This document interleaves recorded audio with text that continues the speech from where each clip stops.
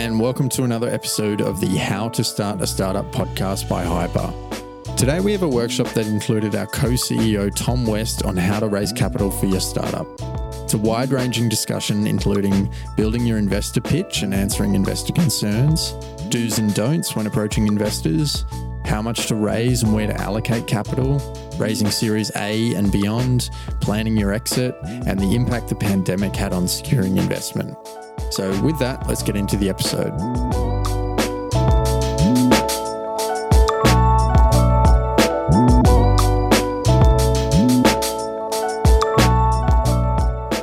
Yeah, welcome everyone to today's workshop and hope everyone's obviously keeping safe. Bit of housekeeping before we get started. In terms of agenda, Tom West, who's the founder of Hyper, who a lot of you have probably met, will begin by discussing the investment cycle, who to raise from, the investor do's and don'ts, and how to allocate your seed round.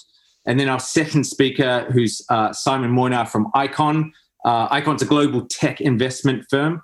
He'll discuss the Series A investments and beyond, and also how the pandemic has affected the investment world.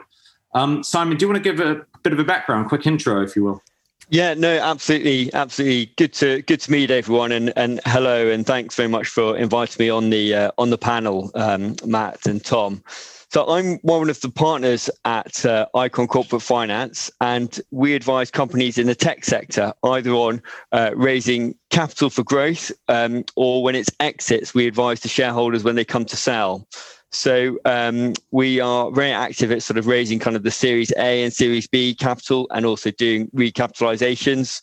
And on the exits front, we sell typically to strategic acquirers. So we've sold companies to the likes of Thomson Reuters, Aviva, RWE, Empower, Accenture, NTT, Telstra. So it's very much a sort of global buyer base that we deal with, and there's certainly a trend from big, large kind of multinational firms like Telstra, like the NTTs, who just can't kind of develop technology in-house, and so they're kind of spending kind of large sums of money to buy it on the market and acquire it on the market. And those are companies often which are pretty small relative to their size. So they're often kind of, maybe only kind of 30 people, but they're happy to spend kind of large sums of money, which therefore in turn is fueling kind of this wave of capital, which is going into sort of early stage venture capital money. And the amount of money that's been raised to fund technology companies is kind of never been higher.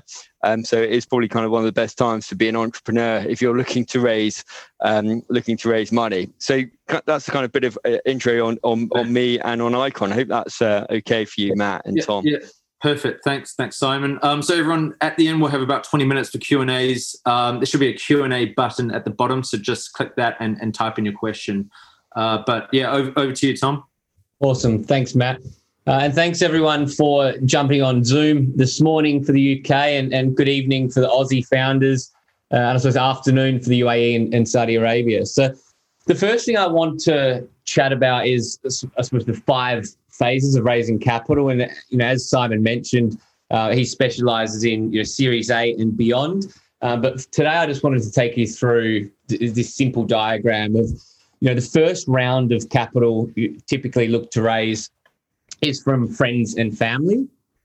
So they'll typically chip in 5 to 10,000 at a time. And that pre-seed round is usually the round that gets your MVP live in the App Store and starting to transact and process some transaction volume. And then moving on is a seed round. And that's typically angel investors that have a larger check size of, say, 50 to 100,000. And then Series A is usually once you've proven your business model, you've got some transaction volume, and you need that capital to scale into new cities or new countries, for instance.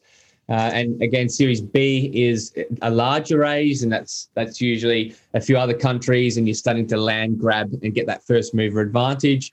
And then there's even Series C, D, and on, and then getting on the stock market, an acquisition, a merger. So I'll just break down each section. So family and friends, believe it or not, for Amazon, for instance, Jeff Bezos, the first round of investment he raised was from his parents. Uber, Travis, the first round of investment he raised was $10,000 from a friend. So that pre-seed round is typically the friends and family, and they are showing support. They're doing little due diligence. They're not going to add a huge amount of strategic value like a VC does or an angel investor that may have owned a successful business, but they are taking a lot of risk because you haven't proven your business model yet. Now, the angel investors, as I just mentioned, they will do a little bit more due diligence than family and friends, but they do have that larger check size. They do typically come with a bit of strategic advice. They may have already run a successful business, so they can add that value if you're a first-time founder. They typically have a good network, so it does come in handy if you can get an angel investor around the pre-seed, but usually it comes in around the seed round. Now, venture capital, VCs, there are a few cons. You do need to be careful. There are VCs out there that want you to sign term sheets that aren't in your favor. They can be aggressive, but they can also be super valuable. They can add a huge amount of knowledge, resource, network. They may have invested in similar businesses. They already understand how to scale the business. And they have that amazing network. And like I said before, the check size is a lot bigger than typically family and friends and angel investors. It starts to say around 500,000 into the millions. And that can obviously help you rapidly expand. Now, crowdfunding around the seed, sometimes pre-seed to the Series A, it can be really beneficial. Some of you in the UK probably would have seen Revolut. There is millions you can raise on crowdfunding, and if you're raising for a B2C technology business, it can be really beneficial because you're potentially acquiring tens of thousands of users at the same time, which reduces your customer acquisition cost. One good example for a hyper client was Sheba, female-only Uber in Australia. They actually raised around 3 million Australian dollars. And all of a sudden, they had thousands of loyal drivers that were now not only shareholders, but loyal drivers that are never going to go across to, say, Uber as a competitor. So it blocks out that competition. And they also acquired tens of thousands of customers, which in turn saves millions of dollars in customer acquisition costs sometimes. For Australian founders, Equitize is our equity crowdfunding partner. And in the UK, it's Crowdcube and Seedrs. Some of you probably saw the news a few days ago, Crowdcube and Seedrs are merging. Both of them have raised around £1 billion since inception. They're now merging, so their database is going to be huge. The capital that they're able to raise for early stage founders is going to be significant. So it's pretty exciting for the UK. Now, government grants, it can be quite tedious, but it's definitely worth looking at the government grants websites, on a monthly basis. In particular, now they're deploying a lot of money. For instance, about bounce back loan. It's very, very little due diligence. If you can prove that you were doing revenue last financial year, they can give you an interest-free loan. You do have to pay it back, but it's interest-free for the first 12 months. There's also, in Australia, I understand in the last few days, they're releasing a new government grant that will give 10,000 Australian dollars per employee for the first 12 years to try to kickstart the economy post COVID-19. And in the UK, the Kickstart scheme is launching, and the UK government will fund any employees from 16 to 24 years old, 100% of their salary for the first 6 months. You do need to hire 30 people. So you're actually allowed to go to multiple startups. Your founders get together and hire those 30 people together. That can obviously save a lot of money if you're not able to raise hundreds of thousands of pounds. It obviously is quite valuable. Now, how do I find investors? This is obviously early on. What I usually like to say is, as I mentioned, personal, family and friends, network, friends of friends. There's a huge amount of online communities. If you want to jump on Eventbrite and Meetup, both of them constantly have capital raising workshops, angel investor workshops. LinkedIn's a great one. Crunchbase, some of you that are clients have probably seen that we've got a premium Crunchbase account. You can actually export active investors and get them all into a list, categorize them correctly too, from angel investors to VCs to family and friends. Angel list, it's worth creating a profile as well. Moving on to preparation. So do your background research is a massive one. When you meet an investor for the first time, you want to already know what was their previous business, what have they invested in. You want to know as much about them as possible. That's going to really help you quickly build rapport and respect with an investor. Make sure you have a data room for the UK. It's really important, and I see a lot of early stage founders failing here, and it's really simple. It's you create a Dropbox folder or a Google Drive folder. You upload everything you want an investor to be able to view, whether it be your pitch deck, your prototype, your business plan, your financial forecast. If you've already raised a little bit of money, your cap table, that needs to sit and always be updated. And when you have a meeting with an investor, you literally need to share that with them within 1 to 2 hours. I see founders meeting with an investor saying they'll send information over and it takes them 7 days. By that 7 days, you've lost that investor. They're looking at a lot of investments, a lot of founders. And if you take 7 days to send information over to them, you can pretty much wipe that investment. So definitely make sure that you're organized with that data. Now, the pitch, one of the things you really want to make sure you've closed is partnerships. It's key to launching successfully and getting some rapid traction. Don't ask for an NDA. And I know a lot of you probably think that's a bit crazy, but 99.9% of the time, these investors, especially these early investors, they're not going to be meeting with your competition. They're not going to be investing in your competition. If you feel they are, then that's fine. You might ask for an NDA, but otherwise, don't worry about it. It's a privilege to meet with an investor, for them to take time to give you some mentorship, some advice. So don't worry about that NDA. Make sure you know your numbers as well. So some of you have probably seen Shark Tank and Dragon's Den. If you don't know your numbers, you can get yourself in a lot of trouble. You need to know what your projected forecast revenue is, your profitability, the cost of development, the cost of marketing, the cost to scale to a new country. So before you meet with an investor, just pitch this and get even a family friend or someone at Hyper to listen and critique and ask you those questions around the numbers, because you need to make sure you get them right. Now, next one is, how much should I raise? And the answer is as much as you need to reach profitability. That being said, most tech companies don't become profitable for 5 to 10 years. So it's how long's a piece of string? I usually like to say as much money as possible, because one of the main risks of an early stage startup is running out of money. I like to also say always be raising. So if you raise £50,000, investor the following week says that they'd like to invest, immediately organise that for them. Don't hold them off and say, I'll come back to you in a few months. Always be raising throughout that for the whole journey of running the tech startup.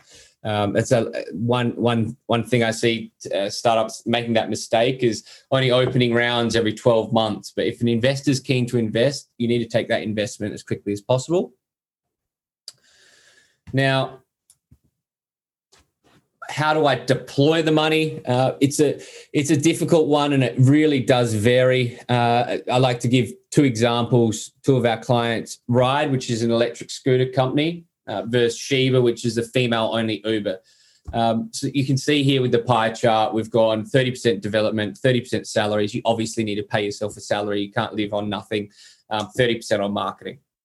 Now, ride, for instance, we didn't have to spend any money on marketing. Why? Because the scooters sat out on the street. They were bright yellow and they just stick out so well that we didn't have to spend any money. And people would just see the scooter. They would come up, they'd scan their phone at the QR code, and they would transact. Whereas Sheba was a bit different. We had to probably spend about 27% on marketing because we needed to acquire those drivers and customers. And being a two-sided marketplace, we needed to spend that accordingly to make sure it balanced out correctly. Equity as well. So pre-seed, I think 5%, 10% to friends and family.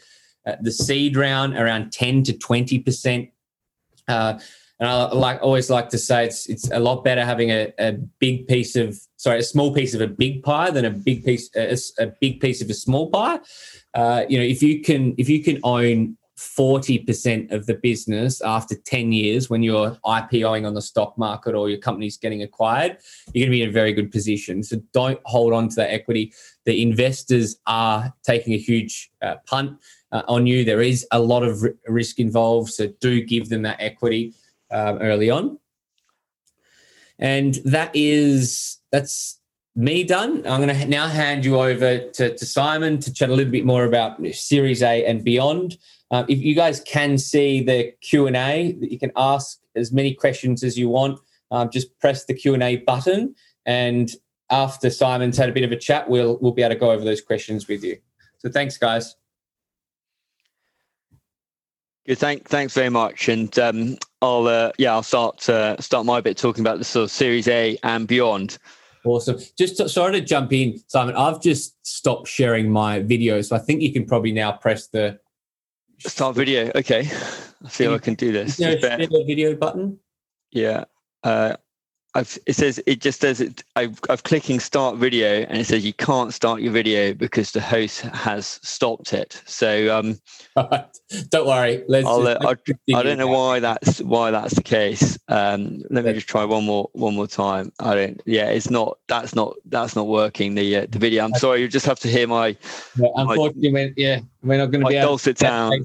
So all good. That's just that's fine, Tom. Look, so if I just start off, I'll talk kind of on two topics. Firstly, kind of what investors look for at the Series A and beyond stage, and then talking about like the funding process, as in the kind of various stages through that you have to execute on to kind of successfully raise capital. So those are the two kind of topics that I'll cover. So the first one is kind of what investors look for. And some of this actually Tom's already covered. You need to have sort of IP and barriers to entry. Investors are looking for that. They want to see a quality management team, and the importance of that management team and the quality of that management team increases the earlier stage you are. So the earlier you are in the company's life, and if an institutional investor is coming on board, they'll really want to sort of take comfort in the management team, because that's really all there is at these early stage companies. That it is just the people, and so the earlier the company, the more important that management team are. And they're also looking for a large addressable market. So the things that they are looking for are sort of IP barriers to entry, quality management team, and a large addressable market. But those actually aren't the most important. What's kind of even more important than those three is traction and growth, and that's what sort of set these companies apart. That's where you see these sort of super high valuations, lots of money going into sort of companies which have only been around 12, 24 months, and the reason is yes, they may have some of that IP, they may have good management team and the addressable market, but it's the growth which really gets investors going. And that's what kind of has the biggest chance of getting you noticed, getting you a success, and overcomes all manner of problems. If you've got the growth, that covers up all manners of other issues that you may have. And I remember being on with a client and stepping into an investor pitch, and the CEO said, "Look, 2 months ago we're doing £30,000 of revenue a month. We're now doing £30,000 of revenue a day." And suddenly, everyone's eyes just lit up. You had everyone's attention, and that's kind of the most important thing. And if you talk about growth, as I said, that's kind of what gets investors most excited. In terms of the sort of returns that investors are looking at the Series A and beyond, well, if we go back to sort of seed stage, typically at the seed stage, investors are probably looking for 10x, 10 times their money back is where they'll be at on a seed round. So they need to see a plan which delivers them 10 times their money. When you're at a Series A, it's quite a spread. I'd say it's sort of anything from 5 to 10 times their money back. That's kind of cash on cash they want to receive. So every £1 million they invest, they would want to get 5 million or 10 million back. And then when you're at Series B, it's still quite punchy, but more modest compared to the seed and Series A. And I'd say it's sort of more the 4 or 5 times returns. And then when you're sort of beyond Series B, and it's more like a sort of, I suppose, private equity type transactions, they'll be typically looking to sort of double their money or triple their money. And so the sort of, obviously, the more advanced the company, the later it all is on the life, the less risk there is for the investors coming in, and so therefore they're not looking for such a high rate of return. And conversely, at the earlier stage, there's massive of risk, and they need to really sort of have returns or see potential for returns, which kind of compensate them for that risk. So that's kind of where broadly what investors are looking for. And then I'll just talk a bit about the funding process, and this is the funding process that we would run if we were kind of acting for kind of a growth stage tech company who was looking to raise kind of money from institutional VC investors. So there's kind of three broad stages that we talk about. There's the preparation stage, then there's the go-to-market stage, and then there's the closing stage.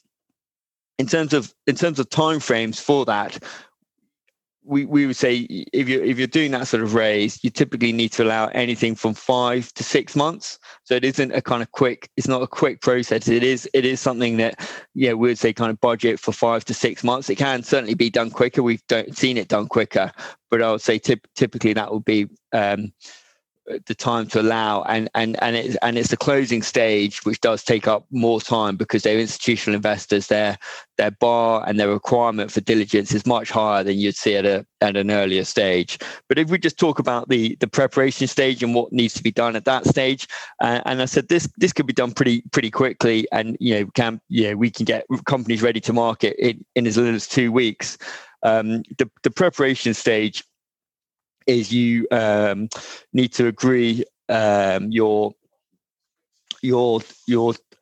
financial plan, and the financial plan is probably the kind of most important piece because it needs to show that level of growth to give investors a return. So we're talking about a kind of level of growth where if it's a Series A, 5 to 10 times their money back.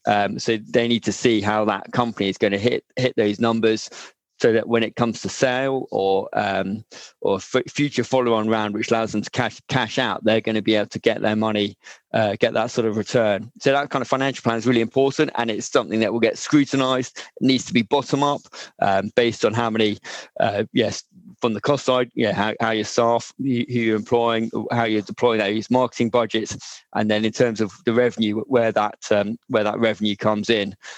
So that's kind of quite a granular bottom-up plan, which would get a lot of scrutiny. The other things that you need to prepare is then that investor deck, and that'll be quite similar to what's already been covered by Tom earlier on the series on the seed investor deck. It's typically around 20 slides. And then also as part of that preparation stage is the virtual data room, which Tom's mentioned, where you're putting in all your legal contracts, all your key kind of employment contracts, and having that kind of ready and set up will certainly kind of help you in that closing phase.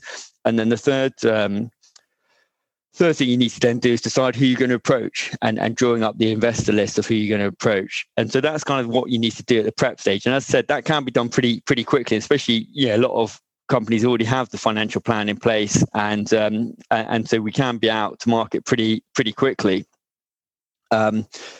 We're then into the sort of, I suppose, go-to-market stage, and that's when you start making those approaches to investors. And typically what we would say is when we're running a process, we'd approach investors with a sort of 2-page summary of the business, so sort of teaser. And on the back of that, they would then decide whether they wanted to sort of progress to see the full investor deck and have a meeting with the entrepreneur and the technology company. And those meetings would be typically kind of anything from sort of 40 minutes to an hour and a half. As I said, they can run over if investors really like it, and they can sort of clear their diary. But typically, you need to be kind of covering your material on a pitch deck within sort of 40 minutes, allowing for questions as well. So that's kind of part of that. And then you'll be having follow-up meetings with investors as they bring in other members of the team to sort of assess it. And it needs to go through an investment committee. And then you'll be sort of trying to get term sheets from those investors. And the idea is that you want a number of term sheets landing at a similar time, and then you're using that competitive tension of competing term sheets to really kind of push your valuation, get the best deal structure, and then you're into that stage where you're then selecting your preferred investor or it could be investors. If it's a syndicate of a number of investors, you're then selecting your preferred investor to then say, like, yeah, we want to close this deal with this party. And you think then it's all done, but unfortunately there's still quite a lot of work to be done. One of the things the investors will ask for is exclusivity. So they want to make sure that you don't speak to anyone else during this time. And that exclusivity will be typically sort of 2 to 3 months. And this is when the sort of, I suppose, the nasty part of the transaction kind of really kicks in, and it's the due diligence part of the transaction where they'll be appointing lawyers and accountants to really sort of check that the company is making the claims that are made by the company do stack up. So it is an inherently negative process, and it's one that kind of does kind of wear people down, and the lawyers love asking questions. And the preparation work that we talked about preparing a virtual data room early on, the better shape that's in, the more prepared you are for that, will really kind of help smooth that closing process. The other thing which is happening in parallel with due diligence is the legal contracts, and that is where the formal kind of long form legal contracts are being drawn up. So that's the sort of terms at which the investor is kind of going to be a shareholder in the company. So as well as obviously putting in cash, they'll also want to have sort of various protections for their minority stake, and it'll cover things like kind of positions on the board.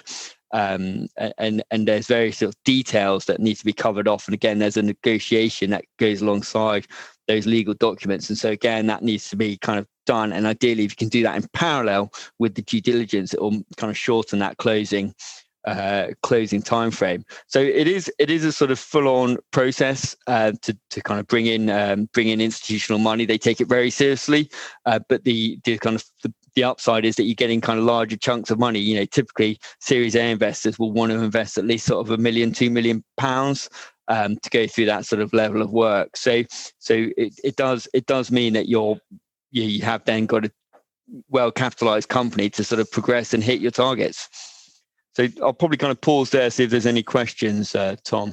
Yeah, no, brilliant. That was some amazing insights. Thank you so much, Simon. So yeah, we have quite a few questions. I think, why don't we start with Andrew Matthews? He's chatting about pre-revenue business. Could you speak to your recommendations and the advantages of the following fundraising options for your initial capital, bootstrapping with all your savings? So I don't know about you, Simon, but my advice would be raise capital and keep all your savings as backup. One of the big issues with an early stage business is, and one of the threats is running out of money. So if you can raise capital and keep your savings as backup, I think that's the best advice. If you can't raise capital, you might need to use some of that money, some of your savings to bootstrap, and you are going to get a higher valuation once you've bootstrapped and spent that money on getting the MVP live and getting a little bit of traction, because your valuation is going to go from, say, 1 million to 5, but it is a risky period. So my advice would be hold on to your savings and try to raise first.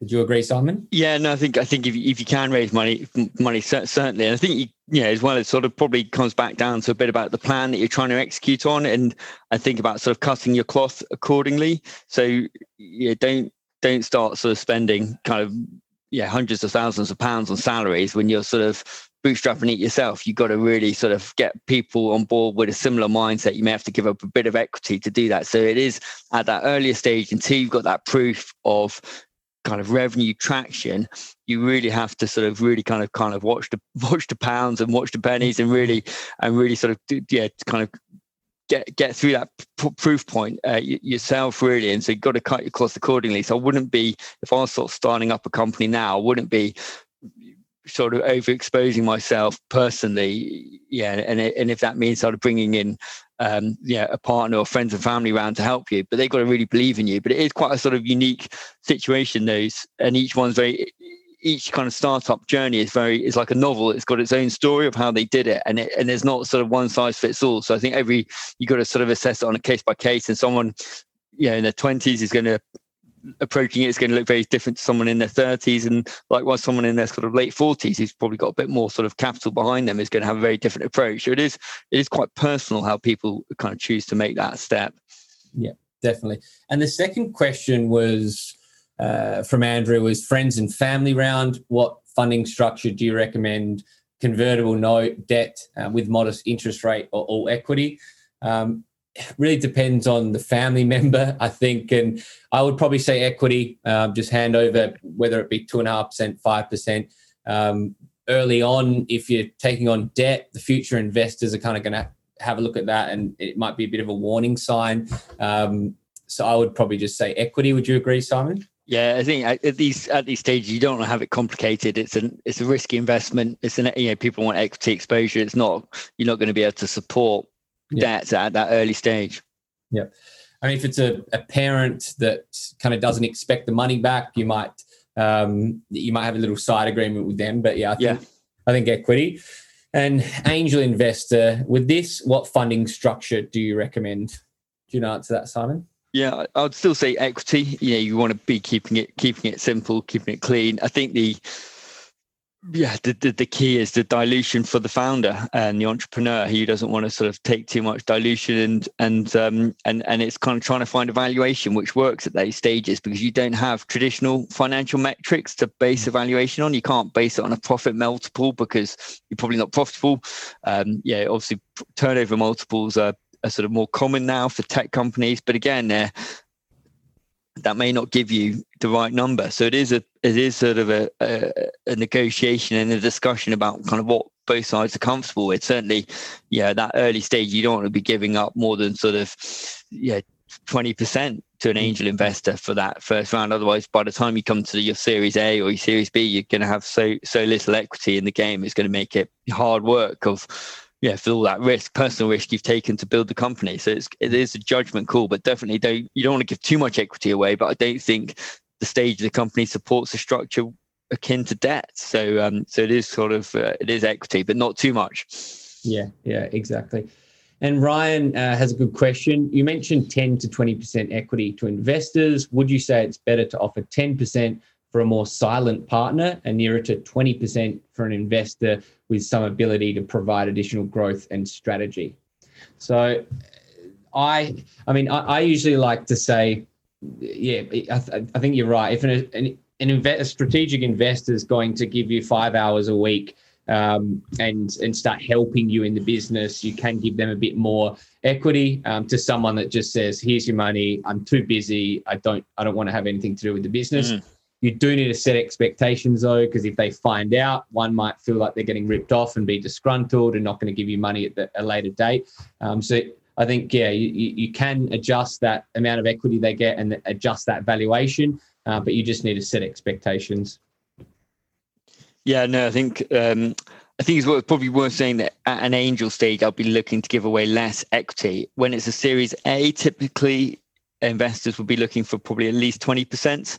20 to 30% tends to be what you kind of see at that Series A. They want to have a decent exposure to the upside, so they'll be it's hard for them to sort of do less than 20%, although it sometimes happens. So that's kind of where it's at. Yeah, brilliant. Another question directed at you, Simon. Simon mentioned quality management team as one of the requirements to successfully raise funds. When is a good time to hire people if you are yet to raise enough funds to pay salaries? When is a good time to raise? Yeah, I mean, my thought is, you want a quality team, obviously, as soon as possible. You need to be able to sell your vision, your mission, and you need to be able to try to get these early amazing quality team members over the line for maybe just equity without a salary. They might just be helping you part-time for the first 12 months. It might be a CTO that's getting paid £150,000 a year that because you can't quit their job. You don't have that money to pay them yet, but you're happy to give them, say, 5 or 10% vesting over 4 years, for instance, so they have to prove their worth. And you just need to outline that you haven't raised the funds yet. You'd love to have them on board. You're happy to give them some equity, but they'll be getting a paid a salary once you get closer to Series A and you have enough funds to start paying everyone some half decent salaries. Yeah, no, I think that's fair, and it's unlikely that if you're early stage, you'll be able to go in the market and just sort of hire the best management team. You're just not. You're not going to be able to get a VP from Google to come and join you unless you know them personally or there's some other connection. So it is sort of using your networks, people that you worked for before, and sort of getting them to come on board and almost whether it's sort of their kind of co-founders with you or like Tom said, kind of giving them some equity to sort of get them on board and or share options is a way to sweeten it to get them on board, because you're not going to be able to afford to get them otherwise. Yeah, exactly. Another question from Anonymous. Early in the presentation, I think Tom mentioned that the pre-seed would typically be a raise of under 20,000. Then before the seed round, there would be an MVP and start getting some traction. My question is, what if the development of the application would cost at least 50? So, I mean, when I mentioned pre-seed, small round, that can be from 10 to 50 to 100, the more the merrier. It really also with the MVP, it depends. If it is going to cost you 50,000, you can, and you haven't raised 50,000, you can look at other alternatives. For instance, cutting in an engineer. If you cut in an engineer, if you only raise £20,000, but you cut in an engineer, you might spend some money on design work, but that engineer that you've cut into the business will build that MVP over a 3 to 6 month period. You're not going to need that 50. So it really depends, how much you raise. Development, obviously. If you're using an agency, it can be pricey. If you find an engineer, it can cost nothing. So really, depending on how much you raise, you need to weigh that up. I think I always like to say, as soon as you start working on an idea, start meeting engineers. Engineers, if you don't have that engineering skill or ability, they're going to be really important when building a tech company. So start jumping on networking events, start meeting engineers, try to find that engineer that they might just work part-time in the beginning and full-time after 6 months. But raise as much as money pre-seed, but we typically see around 20 to 40 being raised, and then based on whether you have an engineer or not is how much it's going to cost you to develop. Now, let's find another question. Andrew Matthews, on the friends and family equity round, how much room do you have in terms of valuation? I mean, is there a max cap of the valuation that you really can really push, say 1 million, especially if it's pre-revenue? Yeah, I mean, it's very difficult to value a business when you're pre-revenue. Investors are really only looking at the team and the idea and the market size. But again, coming back to friends and family, I think it's more about how much equity do you feel comfortable giving your friends and family. They're taking a lot of risk. I think around the 500,000 to 1 million valuation is fair for your family members. If you do have a gigantic partnership over the line, you've got the ex-CTO of Telstra, you're going to be able to, that amazing team and scalable idea, you're probably going to be able to push that valuation up a bit. But I think you really need to look after your family members and give them at least 5 or 10%, up to say 15 or 20. But keeping in mind, as Simon said, around Series A, the VCs are going to want 20 to 30%. So just keep that in mind.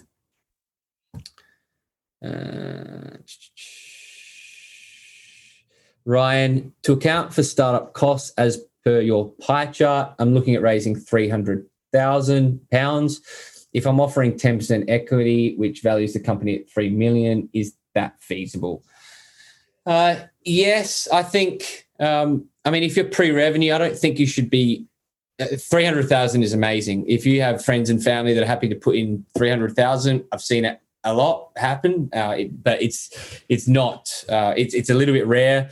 I really think that pre-seed, you probably want to start looking at raising a little bit less, getting the MVP live, the valuation down a little bit, say 1 to 1.5, and then just raising 200 to equal 300 a little bit further down when you've actually got the MVP live, you've proven the business, you've got a little bit of transaction volume.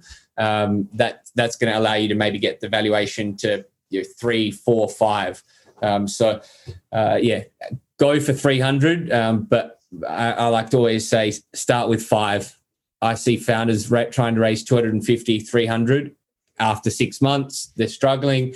They haven't been able to find that investor that wants to take that huge risk in a pre-revenue company. So start with raising £5,000. Understand how your data room looks, how the legals look, how the term sheet for an investor looks, creating the cap table. Start with raising 5, 10, and get that experience of raising capital for a startup, and then start looking at raising larger check sizes. The founders pre-seed, I see raising the quickest, fastest, easiest. They start small. They might raise 5,000 off 10 people, 15 people. If you look at Uber, for instance, he raised, I would say, $10,000 off about 20 people. All of those investors took a huge risk. Their equity is now worth $10 million plus. They got amazing returns, crazy returns. But yeah, he started small. Same as Amazon. He started a few friends and family. Family then put in, I think, 120,000. He then went and raised $1 million, and no VC backed him. Jeff went and got, I think, 50,000 off 20 people. So keep that in mind until you like that large 300, 400, 500 million. It's really usually comes in when you've got this amazing team and you've got you've proven the business. You've got some transaction volume coming in. Let's have a look for some more questions. Pancake, the Kickstarter, is that the Are you referring to Kickstarter crowdfunding? Do you want to just rewrite that question? I'm a little bit confused over that one. Okay, and last, Andrew Matthews, last question on debt versus equity. My previous debt question was assuming a bullet repayment of a future date.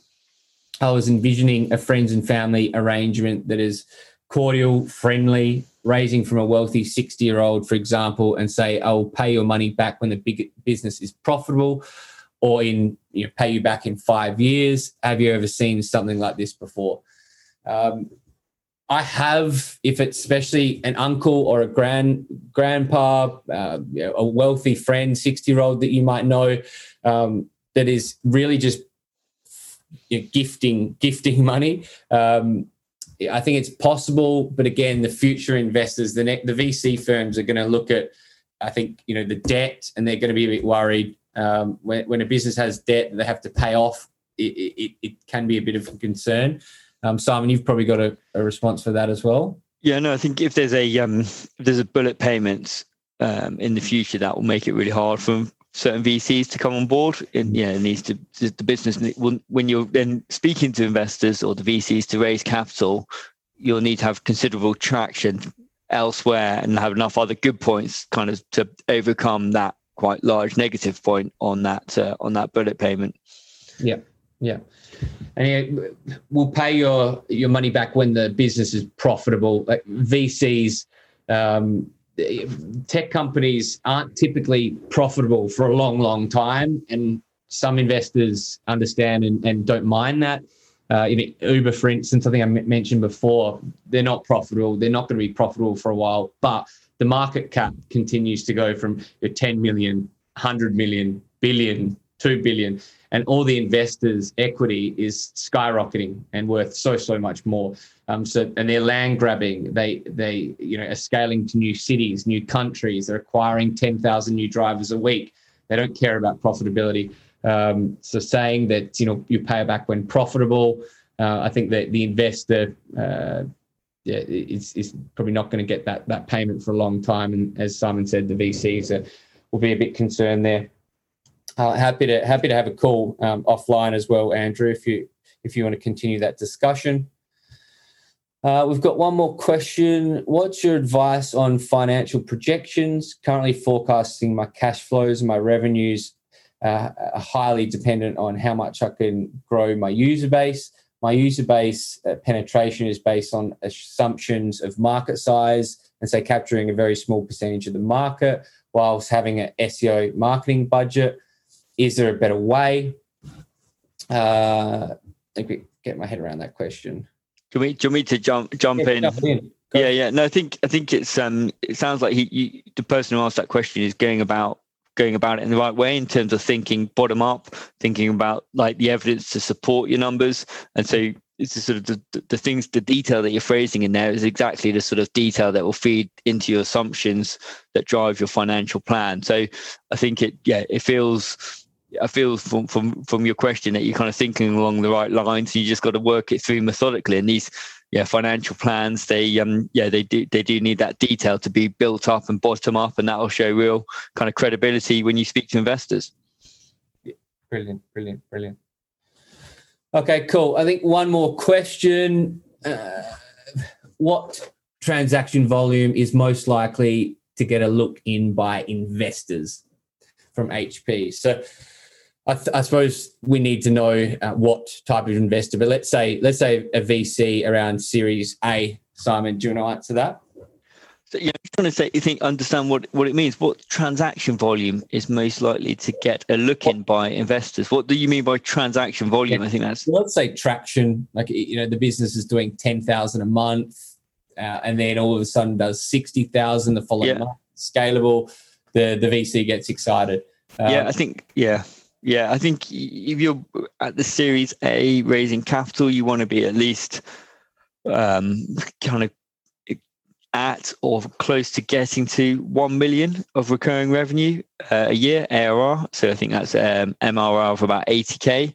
So I think you need to be kind of on that path to get there, or you need to be going to get there pretty quickly, or there already to really get to really get on that sort of Series A investor radar. Yeah. And as Simon said, the monthly recurring revenue, if it's only going up 1%, if it's going up 20%, 50%, the higher, the quicker the VCs want to fight over investing. As he mentioned, there was a startup that was doing 30,000 a month, and then all of a sudden they came back and they're doing 30,000 a day, and that's when you're in a very, very strong position, and VCs are fighting to invest, and you can really basically take that investment on your terms, as opposed to begging for the money. Okay, fantastic. Well, I think that's all the questions we've got for now. We've been around an hour, so don't want to take up any more of anyone's time. But thank you so much for all attending. And Simon, thank you so much for joining the panel. It was absolutely amazing, fantastic insights, and I really appreciate it. Thanks. No, thanks very much. Thanks for having me. Awesome. Thanks, Simon. Okay. Thanks, guys. If anyone has any other questions, feel free to email Matt or myself, and we'll be happy to answer any further questions. Thanks so much, guys. Thanks for listening to another episode of How to Start a Startup, brought to you by Hyper. Do you have a product or business idea but don't know where to start? Visit us at hyperhq.com and book a free confidential session with a Hyper business mentor to discuss your idea and how to make it a reality. We'd love to talk. And that's all for this week. See you next time.